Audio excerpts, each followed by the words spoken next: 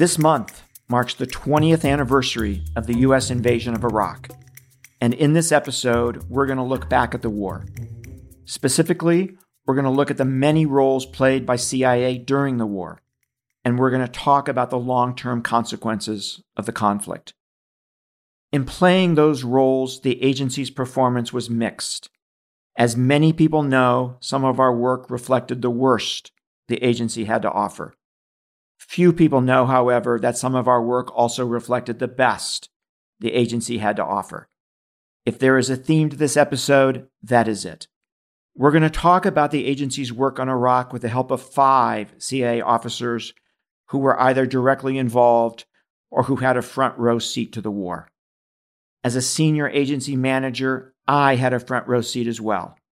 What you're going to hear are my personal views as well as the personal views of my 5 colleagues.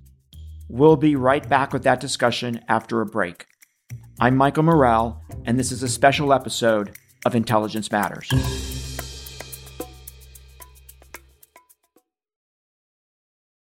This spring, if you'd rather spend time enjoying your lawn instead of trying to keep it alive, there's good news. TruGreen is the easiest and most affordable way to get a beautiful lawn. All you have to do is water and mow, and they'll do the rest. Weed control, fertilization, aeration, and even some things you might not even think of. They'll do all of it, while you can do literally anything else. With TruGreen, you can have your lawn looking as good as a putting green. That's not hyperbole. TruGreen is the official lawn care treatment provider of the PGA Tour. TruGreen offers a satisfaction guarantee, and they have a verified best price promise, which guarantees you the lowest price with no compromise on quality. You do you. Let TruGreen do your lawn care. Visit TruGreen.com to get the best lawn at the best price with the best people guaranteed. Rakuten's Big Give Week is back with 15% cash back.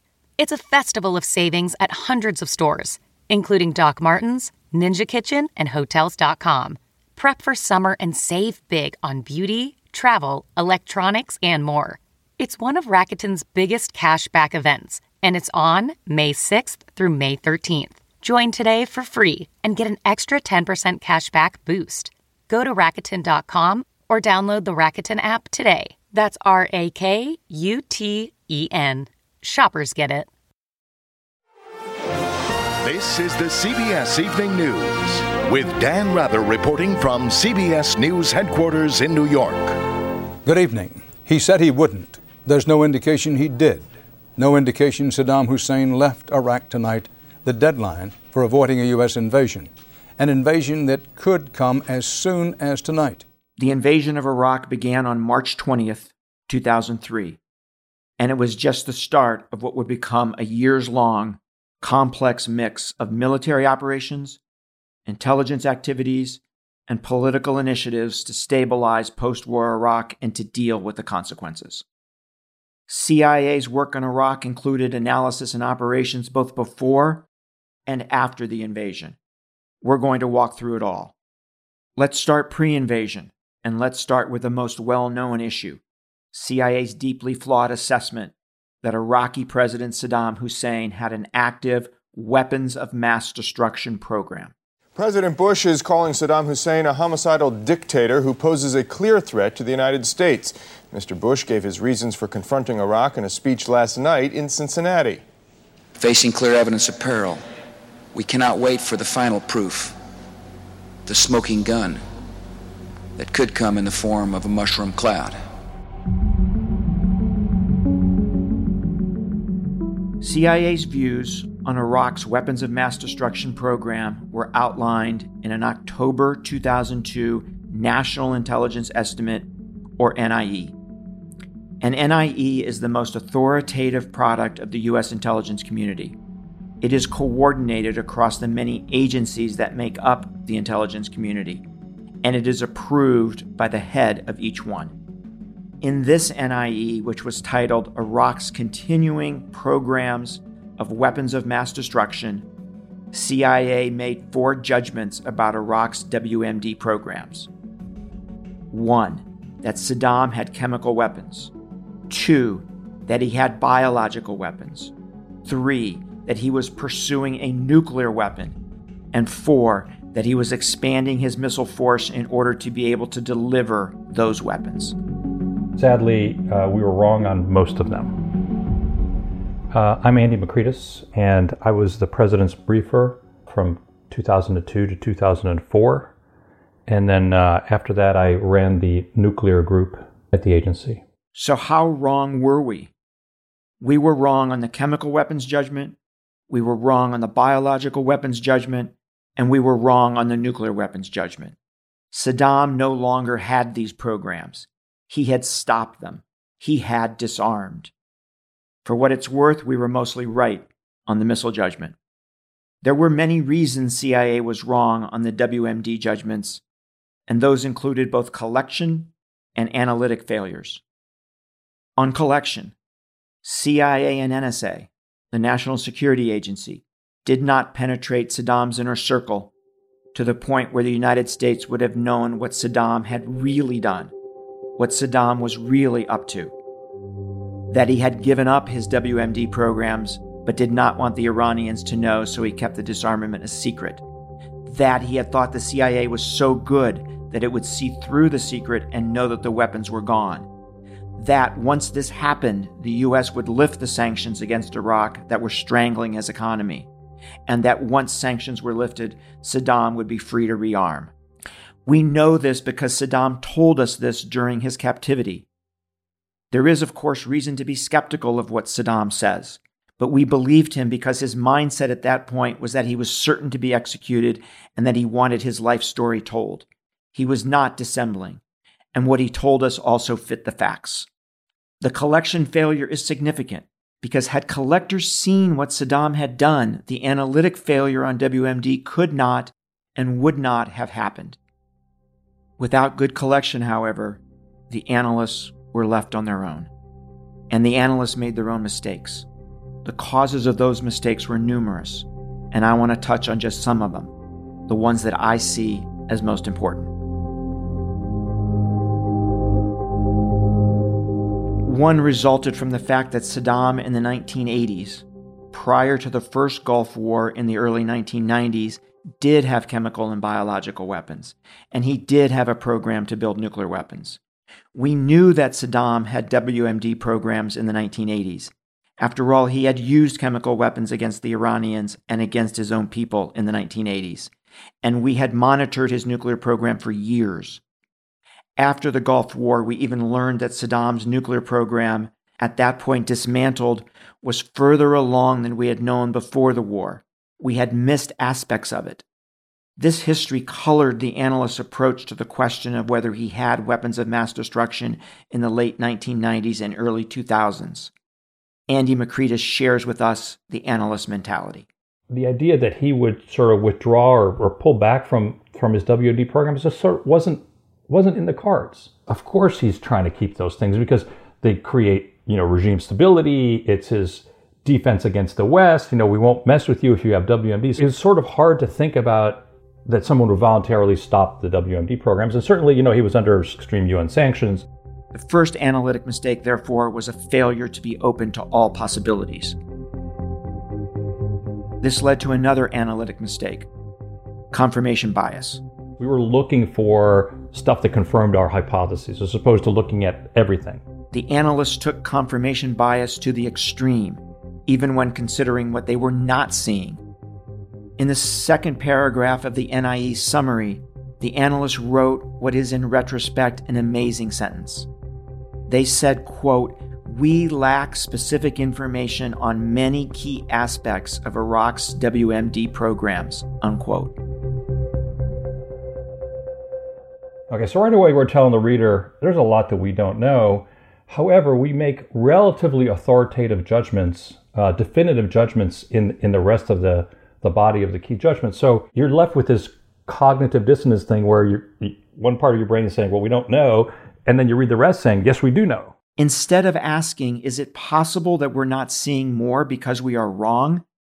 The analysts explained the lack of information by saying Saddam was practicing, and I want to quote here, vigorous denial and deception efforts, unquote. In making this observation, the analysts pointed to something they knew, that Saddam had practiced extensive denial and deception of his WMD programs before the first Gulf War. but history turned out to be a bad guide. For the first war, we know that we underestimated across the board how far along Saddam was, and so you can't unknow that. And so when you come in, you say, we know he's denying because clearly he was further along the first time, so there must be more we're not seeing. So it turned out that Saddam was also undertaking denial and deception in the late 1990s and early 2000s. But this time, it was working in reverse. He was pretending to have the weapons when he really did not. He was bluffing. He began to withdraw from his WMD programs in 91, 92, that time frame after Desert Storm. He didn't really make it public. He continued to try to obfuscate all the things that he was doing. So he was almost hiding weakness. He didn't tell all the members of his regime. He created a lot of smoke. Another analytic mistake that was made was what intelligence experts called layering. What you can see in some of these is sort of a layering effect, and that's sort of layering judgments one on top of another without carrying forward the uncertainties of each layer. You're left with a judgment that has a lot of uncertainty surrounding it, but you don't see it.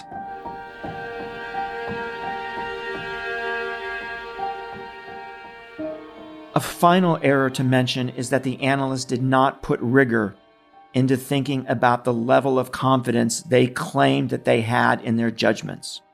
On all the weapons judgments, the analysts said they had high confidence. But these confidence levels were an afterthought. They were not the result of rigorous critical thinking. They were based on the history we just discussed. In fact, the text of the NIE included caveats.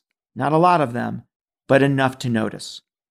Had the analysts taken those caveats into account, and had they rigorously assessed the dated nature of the information underlying their judgments and the poor quality of the sourcing behind that information, I believe their confidence would have been lower. I believe they would have had only low confidence on a scale of low, medium, and high. That would have led to a very different message to the president. There's a big difference between saying, on the one hand, Mr. President, we think that he has these weapons and we have high confidence in that view. And on the other hand, saying, Mr. President, we think he has these weapons, but what you really need to know is that we only have low confidence in that. I think it is important to note here that while I keep saying the analysts did this and the analysts did not do that, I do not mean to put responsibility only on the analysts. We mentioned the collection failure earlier. And by analysts, I mean anyone who did the work and anyone who was in the chain of command of that work. And that includes many senior people, including me. The analysts are not alone here.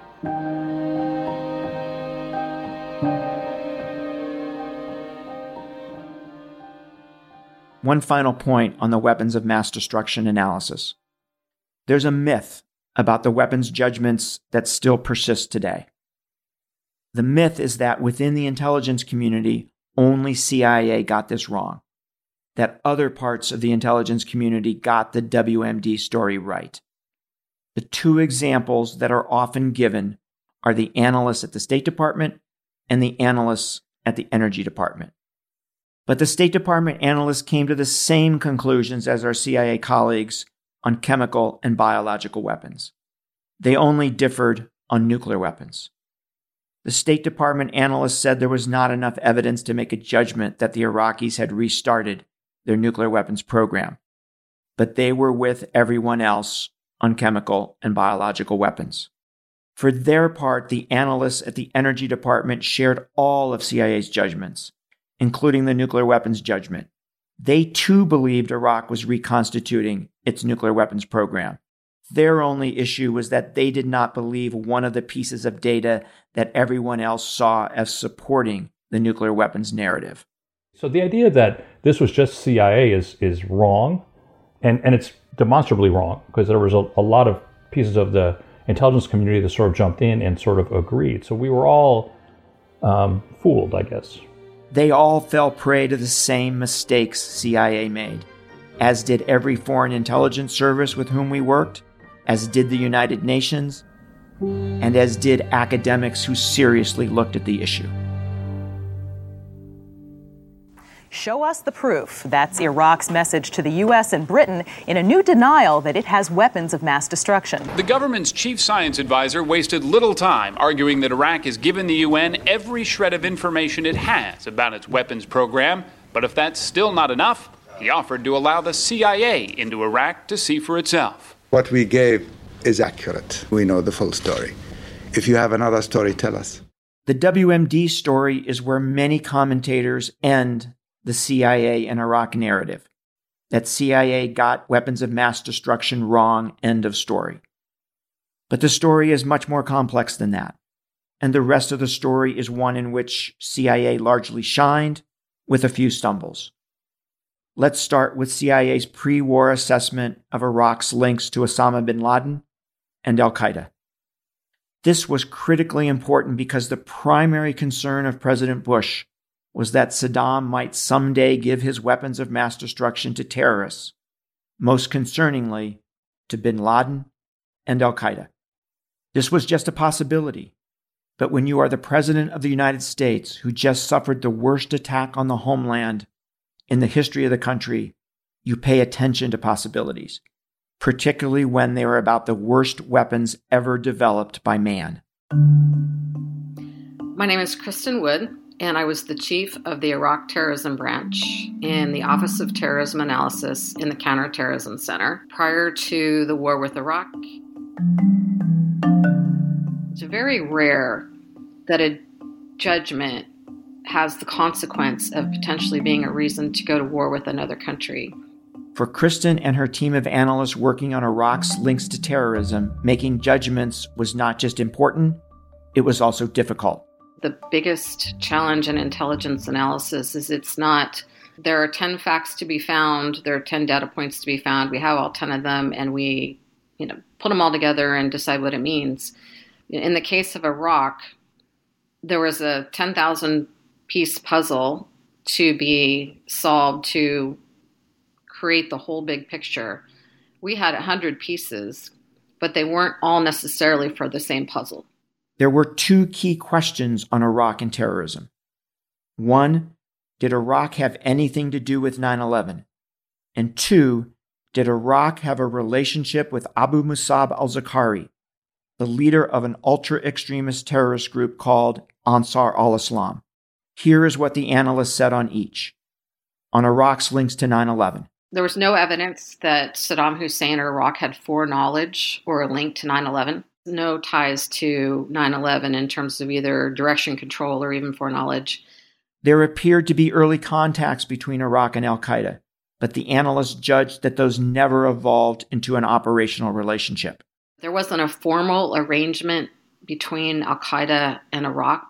After the war, we did learn we were right about the lack of a relationship between Iraq and al-Qaeda. And some of those early contacts, we learned after the war that many of the most worrisome had never happened. We had a senior military trainer who'd said they'd sent operatives to Iraq, that they'd provided chemical weapons training. They recanted it all. It turned out he lied about it. The question about the Iraqi government's relationship with Zarqawi and Ansar al-Islam was analytically a tougher one. Abu Musab al-Zarqawi, he'd been a jihadist since the early 90s. He was involved in al-Qaeda's failed millennium plotting, targeting hotels and landmarks in Amman. We described him as loosely affiliated with al-Qaeda because he went to Afghanistan, tried to meet with bin Laden in 1999, but it never happened. What reporting we had from detainees said that Zarqawi himself thought al-Qaeda was too moderate and too much focused on the United States. And bin Laden's team thought that Zarqawi was a thug, maybe even a Jordanian intelligence plant, and way too extreme, because he also believed that the Shia needed to be exterminated. Whether tied directly to al-Qaeda or not, Zarqawi and his men, since the group was formed in 2001, were living in northern Iraq. There they had contact with an Iraqi intelligence officer. And Zarqawi had gone to Baghdad for medical treatment for a few months in 2002.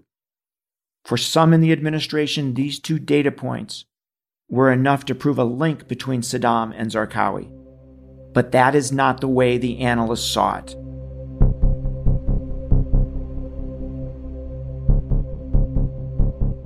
On the issue of the Iraqi intelligence officer meeting with the group, the analysts noted that they thought that Iraq's interest was in monitoring the group, not collaborating with it. Iraq did not want Zarqawi and his followers to become a threat to Iraq, nor did it want them to commit a terrorist attack against the West and therefore draw American attention to Iraq.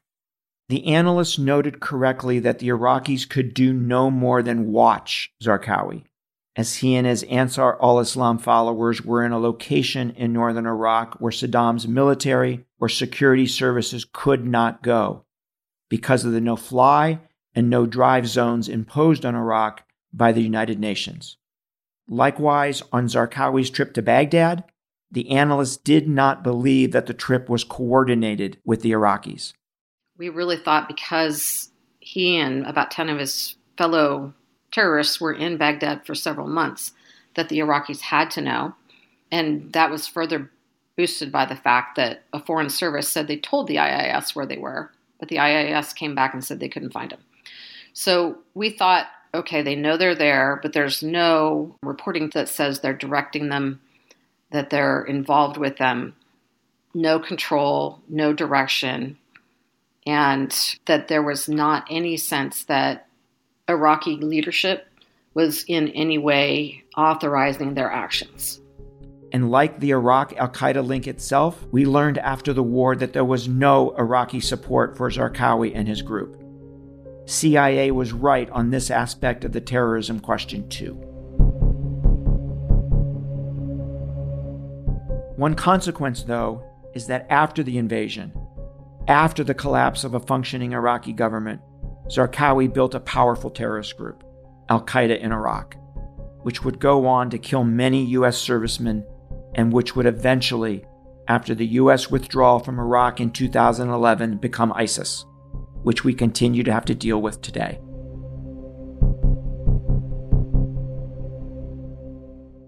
I want to make two other points about CIA's work on the Iraq terrorism link.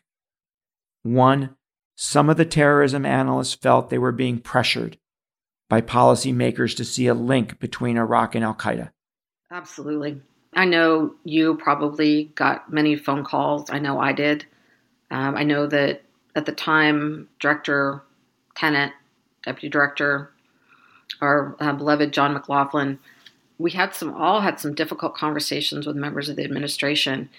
I felt like they cherry-picked the information, and by cherry-pick, I mean selectively picked reports that were provided to them by folks who had similar views, and they built a pile of reports that said the same thing, but if you pulled them apart, coming back to our 100 puzzle pieces, right, they didn't all fit to the same puzzle. The administration was definitely trying to get us to describe things in a different way. And two, the analysts felt that senior policymakers were saying things publicly that were inconsistent with the intelligence.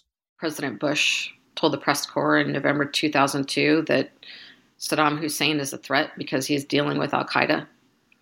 Vice President Cheney in September 2003 said if we're successful in Iraq, then we'll have struck a major blow at the heart of the base, if you will, the geographic base of the terrorists who had us under assault now for many years, but most especially on 9/11. And there were many more comments from Secretary of Defense Rumsfeld, Deputy Secretary of Defense Wolfowitz, and it was shorthanding what the intelligence said in the service of, I think, their beliefs. At least that's my opinion.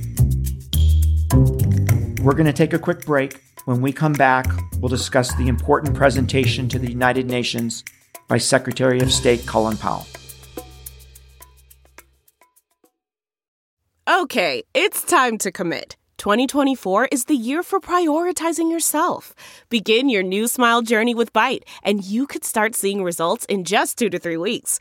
Just order your at-home impression kit today for only $14.95 at Byte.com. Byte Clear aligners are doctor-directed and delivered to your door. Treatment costs thousands less than braces. Plus, they offer financing options, accept eligible insurance, and you can pay with your HSA FSA. Get 80% off your impression kit when you use code WONDERY at Byte.com. That's BYTE.com. Start your confidence journey today with Byte. Angie's List is now Angie, and we've heard a lot of theories about why. I thought it was an eco move. Fewer words, less paper. No, it was so you could say it faster. No, it's to be more iconic. Must be a tech thing. But those aren't quite right. It's because now you can compare upfront prices, book a service instantly, and even get your project handled from start to finish. Sounds easy. It is, and it makes us so much more than just a list. Get started at Angie.com. That's ANGI, or download the app today. This is a CBS News special report. Dan Rather reporting from CBS News World Headquarters in New York. The Secretary of State for the United States, Colin Powell, is appearing before the United Nations Security Council here in New York City to present evidence that Saddam Hussein is violating the Council resolution. Secretary Powell's speech to the United Nations occurred in early February 2003. He was trying to make the case for why the U.S. needed to go to war in Iraq and why the rest of the world needed to support us. The speech covered both Iraq's WMD programs and its ties to terrorism. Let's look at how intelligence was handled in that speech. I cannot tell you everything that we know, but what I can share with you, when combined with what all of us have learned over the years, is deeply troubling. The facts in Iraq's behavior demonstrate that Saddam Hussein and his regime have made no effort to disarm as required by the international community. Indeed, the facts and Iraq's behavior show that Saddam Hussein and his regime are concealing their efforts to produce more weapons of mass destruction. On the weapons of mass destruction portion of Powell's speech, the Secretary's presentation omitted the analyst's caveats. Although, to be fair, the caveats were not numerous. Nonetheless, they were lost. There was pressure from policymakers for those caveats not to be in the speech. Here is Andy Makritis again, talking about the National Intelligence Estimate and the Powell speech. I look at the body of the NIE, which had some mild caveats about some of the judgments. Some of those caveats then got lost or just weren't fully articulated in the key judgments. And now you take it up another level and you have a speech to the UN, and more of that gets lost. So what strikes me in listening to the Powell speech when I did and then looking at these other documents is that he's more definitive in his speech than if you read the whole NIE, you'd say, well, wait a second, that's not exactly what was said here. But then again, I said the caveats were mild, they got milder or disappeared in the key judgments, and then by the time of the speech, they were sort of gone. And so it was a much more declarative statement. From his terrorist network in Iraq, Zarqawi can direct his network in the Middle East and beyond. Iraqi officials protest that they are not aware of the whereabouts of Zarqawi or of any of his associates. Again, these protests are not credible. On Iraq and terrorism, the Powell presentation was not about al-Qaeda and 9/11. It was about Zarqawi, and it implied a strong, dangerous link between Iraq and Zarqawi. It painted the contacts with the Iraqi intelligence officer and the medical visit to Baghdad as proof of a relationship. It was not what the analysts had assessed. Kristen Wood again. We were listening to it, and we were stunned because we had been intimately involved in the preparation for that in the days leading up to the speech. And we had two analysts full-time doing fact-checking, turning things back, editing. But it became direct statements of fact. Iraq harbors a deadly terrorist network headed by Zarqawi, an associate and collaborator of bin Laden. Baghdad has an agent in the most senior levels of Ansar al-Islam. This agent offered al-Qaeda safe haven in the region, something we didn't have anything about. He traveled to Baghdad, staying in the capital for 2 months while he recuperated to fight another day. While it was true he was in the capital, we don't know that was in any cooperation with the Iraqis at all. The terrorism text was finalized in New York City in the last hours before the speech, and it was not sent to the analysts for them to comment on. It should have been. Taking the analysts out of the process almost always ends in a mistake, and it did so in this case.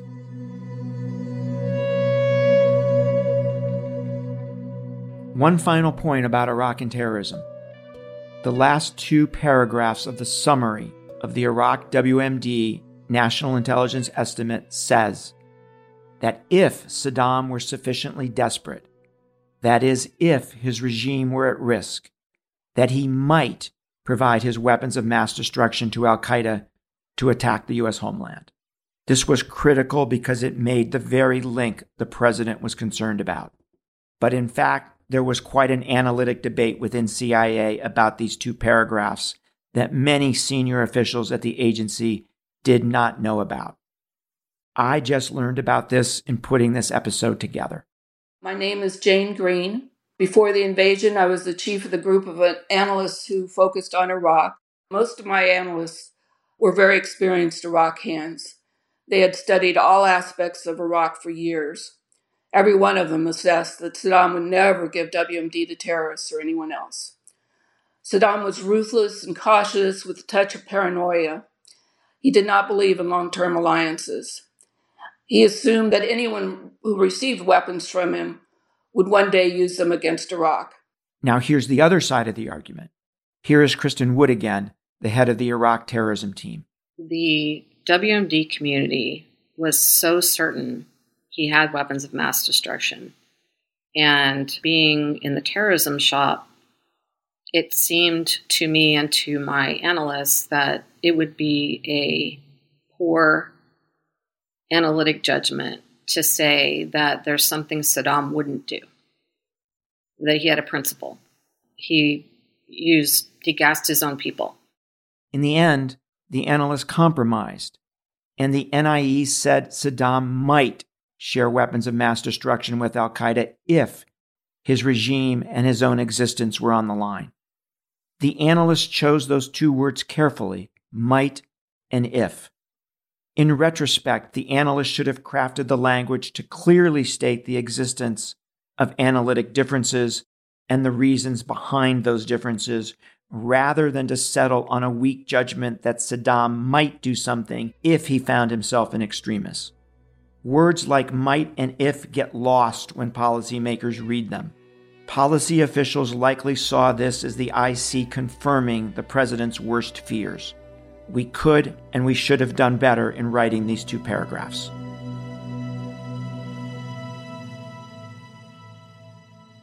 CIA Director George Tenet is going on the offensive. This morning, he'll answer charges that his agency botched the estimates of Iraq's weapons. Sources tell CBS News that Tenet will point to intelligence successes not previously made public and try to correct what they call inaccuracies about what the CIA did and did not say about weapons of mass destruction. Beyond Iraq and WMD and Iraq and terrorism, there was one other important analysis done prior to the war. This time about what post-war Iraq might look like. Here's Jane Green again. I want to quote Director Tenet from his book. He said, "Our pre-war analysis of post-war Iraq was prescient." Jane highlighted for us one pre-war CIA analytic paper written in August of 2002 titled The Perfect Storm, Planning for Negative Consequences of Invading Iraq. Some of those consequences that we assessed could happen: anarchy in Iraq, regime threatening instability in key Arab states, a surge of global terrorism against U.S. interests. In another CIA assessment in January of 2003, we said Iraq would be unlikely to split apart, but a post-Saddam authority would face a deeply divided society with a significant chance that domestic groups would engage in violent conflict with each other unless an occupying force prevented them from doing so. It was very difficult to get our message heard.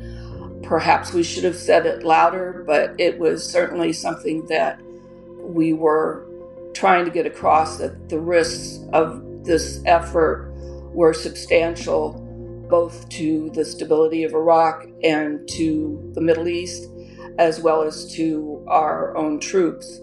Other CIA analysts shared the concern of Jane's analysts. My name is Emil Nakle. Emil studied the Middle East in great depth as an academic before coming to the agency, including spending significant time in the region. At CIA, Emil established and ran the Political Islam Strategic Analysis Program, He also ran the regional analysis program dealing with the Middle East at large. I had serious concerns, and several of my analysts shared those concerns. Many of these concerns had to do with plans by some in the administration to remove from their positions any Iraqis who were members of Saddam's Ba'ath Party, so-called de-Baathification.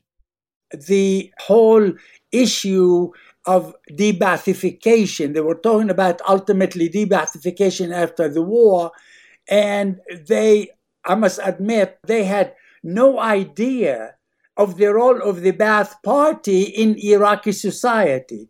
That, for example, everybody had to have a party card, membership card, in order to get a job. You could not get a job in Iraq, from a taxi driver to a university professor, without having a Ba'ath Party card. And the issue that really concerned me was the interest and influence, generations, centuries old interest and influence of Iran in Iraq, particularly southern Iraq, where Shia Islam started in the first place in the 7th century. Emil did not think the administration had enough Iraq policy experts, and he was worried about the lack of planning for what would come after combat. For example, what tribes should we deal with? How should we engage the Shia leadership, especially the Grand Ayatollahs in southern Iraq, in Najaf and Karbala? Whether to bring in indigenous leader or a leader from the outside. How to deal with the Sunnis after they lose power and prestige and stature in the country. How to distribute oil revenues among the ethnic sectarian groups, Arabs, Sunnis, Shia, and Kurds. In one of the last briefings I gave the Vice President, I said, Mr. Vice President, you make the decisions. I don't make policy. You were elected to make policy. I'm just giving you what our analysts bring to the table in terms of expertise from the field. And that if those questions are not answered, we will have serious problems on our hands. Jane's and Emil's analysts turned out to be right about what Iraq would look like after the invasion.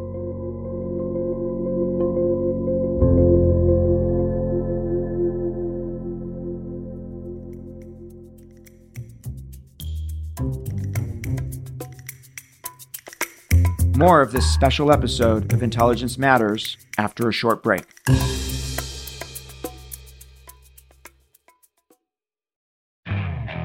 Okay, picture this. It's Friday afternoon when a thought hits you. I can spend another weekend doing the same old whatever, or I can hop into my all-new Hyundai Santa Fe and hit the road. With available H-Track all-wheel drive and 3-row seating, my whole family can head deep into the wild. Conquer the weekend in the all-new Hyundai Santa Fe. Visit HyundaiUSA.com or call 562-314-4603 for more details. Hyundai, there's joy in every journey. The comfort of your favorite seat is now your comfy car-selling command center, thanks to Carvana. It doesn't get any better than this. Your favorite seat's the best spot in the house. Make it even better by entering your license plate or VIN and getting a real offer in minutes. There really is no place like home. And speaking of home, Carvana will pick up your car from yours after you finalize your offer. Visit Carvana.com or download the app and sell your car from your comfy place. As temperatures in Iraq climb higher and tempers grow shorter, senior officials in Washington admit the reconstruction program, which is supposed to put the country back on its feet, is at best sporadic and at worst chaotic. According to one official, J. Paul Bremer, the American in charge of rebuilding Iraq, is making it up as he goes along. Let me now switch from pre-invasion to post-invasion. There are two stories here. One, the collection of analysis done by CIA on the deteriorating situation in Iraq, and two, CIA support for the eventual stabilization of Iraq. CIA officers on the ground in Iraq and the Iraq analysts in Washington were the first to see what was happening to post-war Iraq. Both saw the emergence of the insurgency and then its growth. And they saw it almost immediately, within weeks of the end of combat operations in April 2003. My name is Luis Rueda. During the time period, I was chief of IOG, which is the Iraq Operations Group. Luis was responsible for all of CIA operations in country. Our officers were seeing a very rapid deterioration of the situation. U.S. forces were not big enough to hold the country. Remember that the coalition administration inside Iraq had demobilized the army, and they had told the army, go home. And they did, but all of a sudden we had 450,000 armed men unemployed, which became a very fertile recruiting ground for an insurgency. Services had been at least degraded significantly, so electricity, running water, things like that were not functioning, which creates an unhappy population. The coalition authority had de-Baathified the government, which meant getting rid of anybody who belonged to the Ba'ath Party. And as we had articulated, the vast majority of members of the Ba'ath Party had to be Ba'ath Party members to hold the job. It was like the Communist Party in Russia. So you had teachers, policemen. They weren't committed Ba'athis. They just had to have the job. But all of a sudden, they were out of jobs, and law and order started to break down.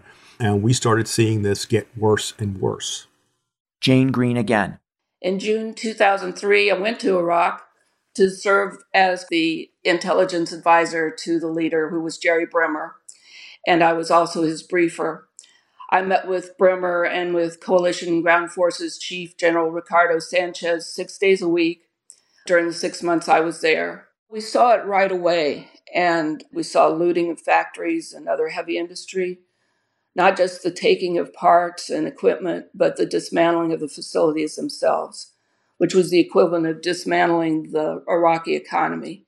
It was astounding to see when we would see imagery of, significant factories reduced to, a few pieces of sheet metal, and then that sheet metal would be gone the next day. The situation was becoming more and more dangerous. Soon we saw that weapons and ammunition storage depots were being emptied.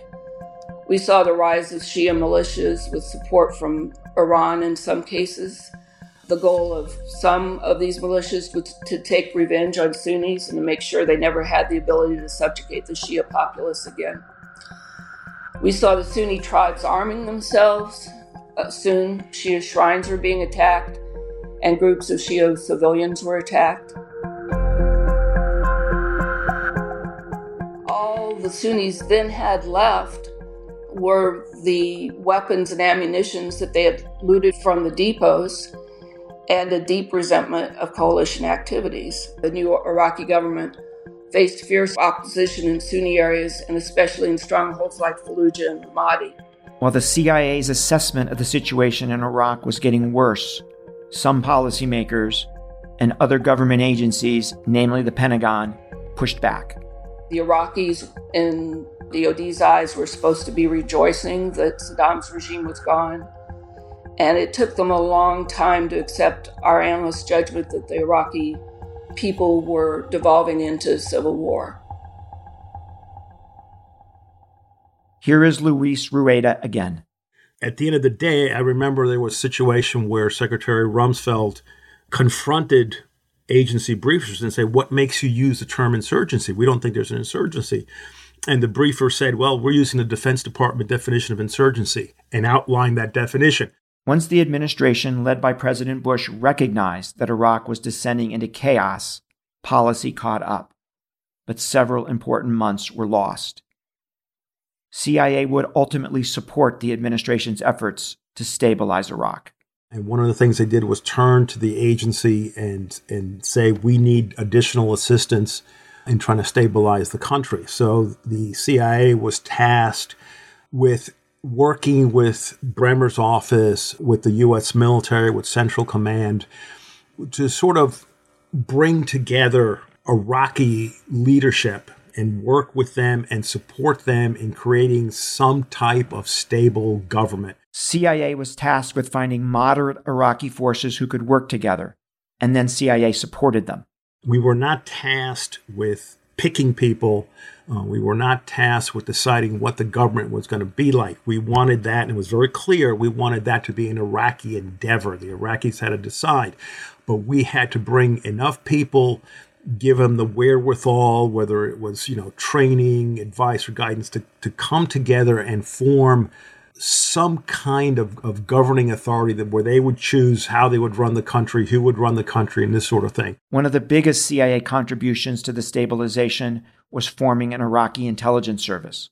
We also worked to develop a security apparatus that would collect information on the terrorists, on Iranians, on efforts to destabilize Iraq. And, we realized that the Iraqis are much better at interacting with Iraqis than the U.S. would be. So we helped to create a security apparatus to help the government stabilize. CIA played a significant role in the stabilization of Iraq, a success that many to this day do not know. What about the consequences? What were the consequences for the United States, for Iraq, for the region, and for the CIA? Let's turn to that discussion. The most important consequences were two. One, the impact the war had on what Americans thought of their own government, and two, the impact it had on America's credibility on the world stage. I spend a great deal of time on college campuses, and I can't tell you how often students question whether America's role in the world has been for good or for naught. And for those students who say no, they point first to the Iraq War and second to the 2008 financial crisis. These two events have led many Americans to question the competency and credibility of their own government. Regarding America's credibility in the world, some have argued that the Iraq War was the moment that U.S. ceded its global leadership role. The consequences for the region were even worse. Here's Emil Nakle again. So after the invasion, we see the rise of Iran as a major player because of Iraq. This is very, very huge. For the first time following the invasion, we saw the rise of what we call, or what one academic friend of mine called, the Shia crescent in the region. So for the first time, you have the two largest Shia states in the world, Iran and Iraq, almost in an alliance that they did not have before ever.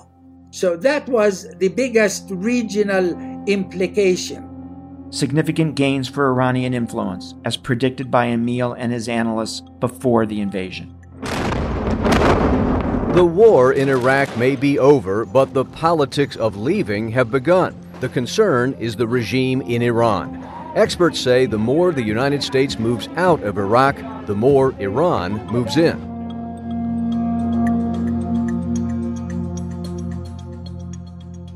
The other significant consequences, which we discussed before, was the rise of al-Qaeda in Iraq.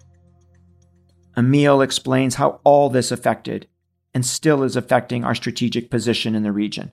After we removed Saddam, we got bogged down with the insurgency and the civil war, and the Arab states began to express serious concern about the efficacy of our presence there, that our presence there was contributing to the rise in terrorism, contributing to the rise of Shia terrorism.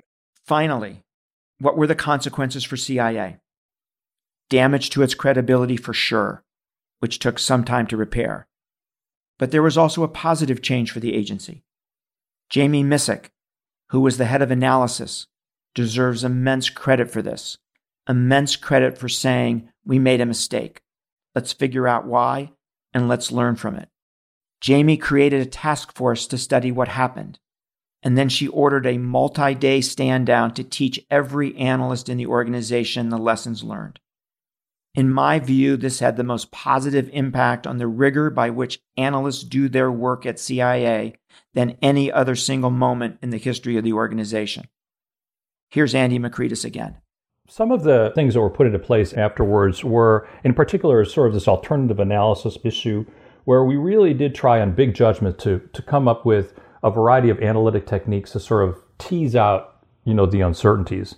And there are a variety of techniques that people can read about. There's pre-mortems, that's sort of one of my favorite ones, but red teaming, devil advocacy, brainstorming, alternative futures, competing hypotheses. These are all ways to sort of get at, let's take a look at this and, where are the weaknesses in our argument and lay those out for the policymakers. So, today, when we're making a big analytic judgment, we include a how could we be wrong?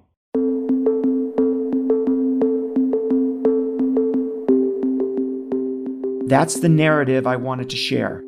There is obviously much more to the story, but only so much can fit into a 40-minute podcast. Let me end with one final thought. I think the lessons of the Iraq War for both intelligence officers and for policymakers are enormous. For policymakers, it is to understand the inherent limitations of intelligence and to never put pressure on the IC to see things a certain way. Doing so leads to jumbled messages that do not serve the interests of the country. For intelligence officers, it is also important to understand the inherent limitations of intelligence and to apply that understanding to the confidence one has in any judgment. It is to be humble, and it is to know that if you lose your focus for any reason, the next big intelligence failure will be right around the corner.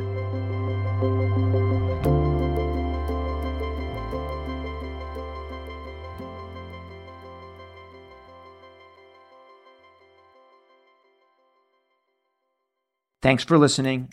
I'm Michael Morell. Please join us again next week for another episode of Intelligence Matters. Intelligence Matters is produced by Olivia Gassis, Jamie Benson, Paulina Smolinski, and Reggie Bazile. For more from this week's show, visit cbsnews.com. Intelligence Matters is a production of CBS News. Hey, Prime members, you can listen to Intelligence Matters ad-free on Amazon Music. Download the Amazon Music app today. Or you can listen ad-free with Wondery Plus and Apple Podcasts. Before you go, tell us about yourself by completing a short survey at Wondery.com/survey.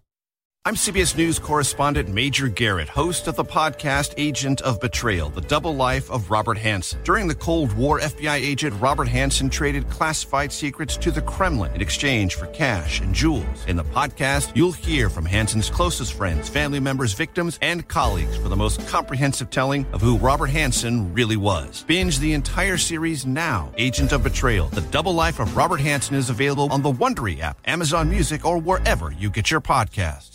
The Hargan women seem to have it all. From the outside looking in, we were blessed. My mom was amazing. But as detectives would soon learn, there was a lot going on inside the Hargan household. Ashley and I have been calling my mom and the house and Helen. Okay. No one's answering. 63-year-old Pamela Hargan gunned down in her own home. Her youngest daughter, Helen, lay dead upstairs. Patrol, when they arrived, assumed or thought that there might have been a murder-suicide. But for the detectives on the scene, there were things about the scene itself that were concerning to us on day one. Who would want to kill their mother and their little sister? There is no boogeyman here. It is exactly who we think it is.